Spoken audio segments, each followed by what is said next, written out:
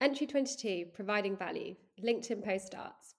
Following Dave Gerhardt and sharing who my first 3 marketer hires for a new team would be. The main thing for me when starting a new team is that you work with and hire people you trust.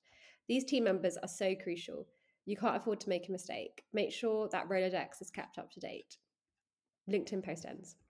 You hopefully have noticed throughout this diary so far that I've always been quite keen to provide value in my LinkedIn post.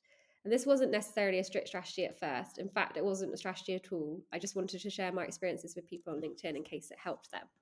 But after learning more and how we could leverage subject matter experts, and I saw the value in using LinkedIn as an organic channel for distribution, I did make the decision to create more of a content strategy around my posts.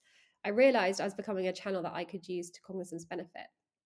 I started off by emulating some of the content formats I enjoyed from other LinkedIn creators and then kept an eye on what seemed to go down with my audience best. Over the past year or so, I've over doubled my follower count and massively boosted the engagement on my posts.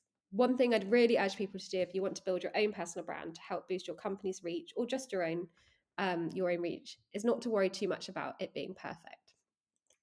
Some of my old posts would have typos that my husband would take great satisfaction in pointing out to me. But honestly, I don't really mind about that. I wanted my posts to be honest and authentic, and I don't want to be held back by the fear of mistyping or having perfect graphics and grammar.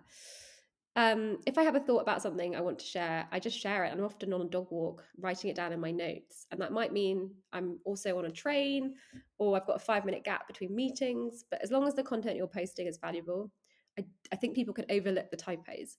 And you might get the odd snide comment about spelling, although I actually haven't ever, apart from my husband. You can go back and edit your post if you want to, ultimately, but just don't overthink it. The other big piece of advice I give to my team is that everyone has something to share that's valuable to an audience out there. It doesn't matter how senior you are or how long you've been in your role. You'll be learning every day, and this learning can be a cheat code for others. So share it.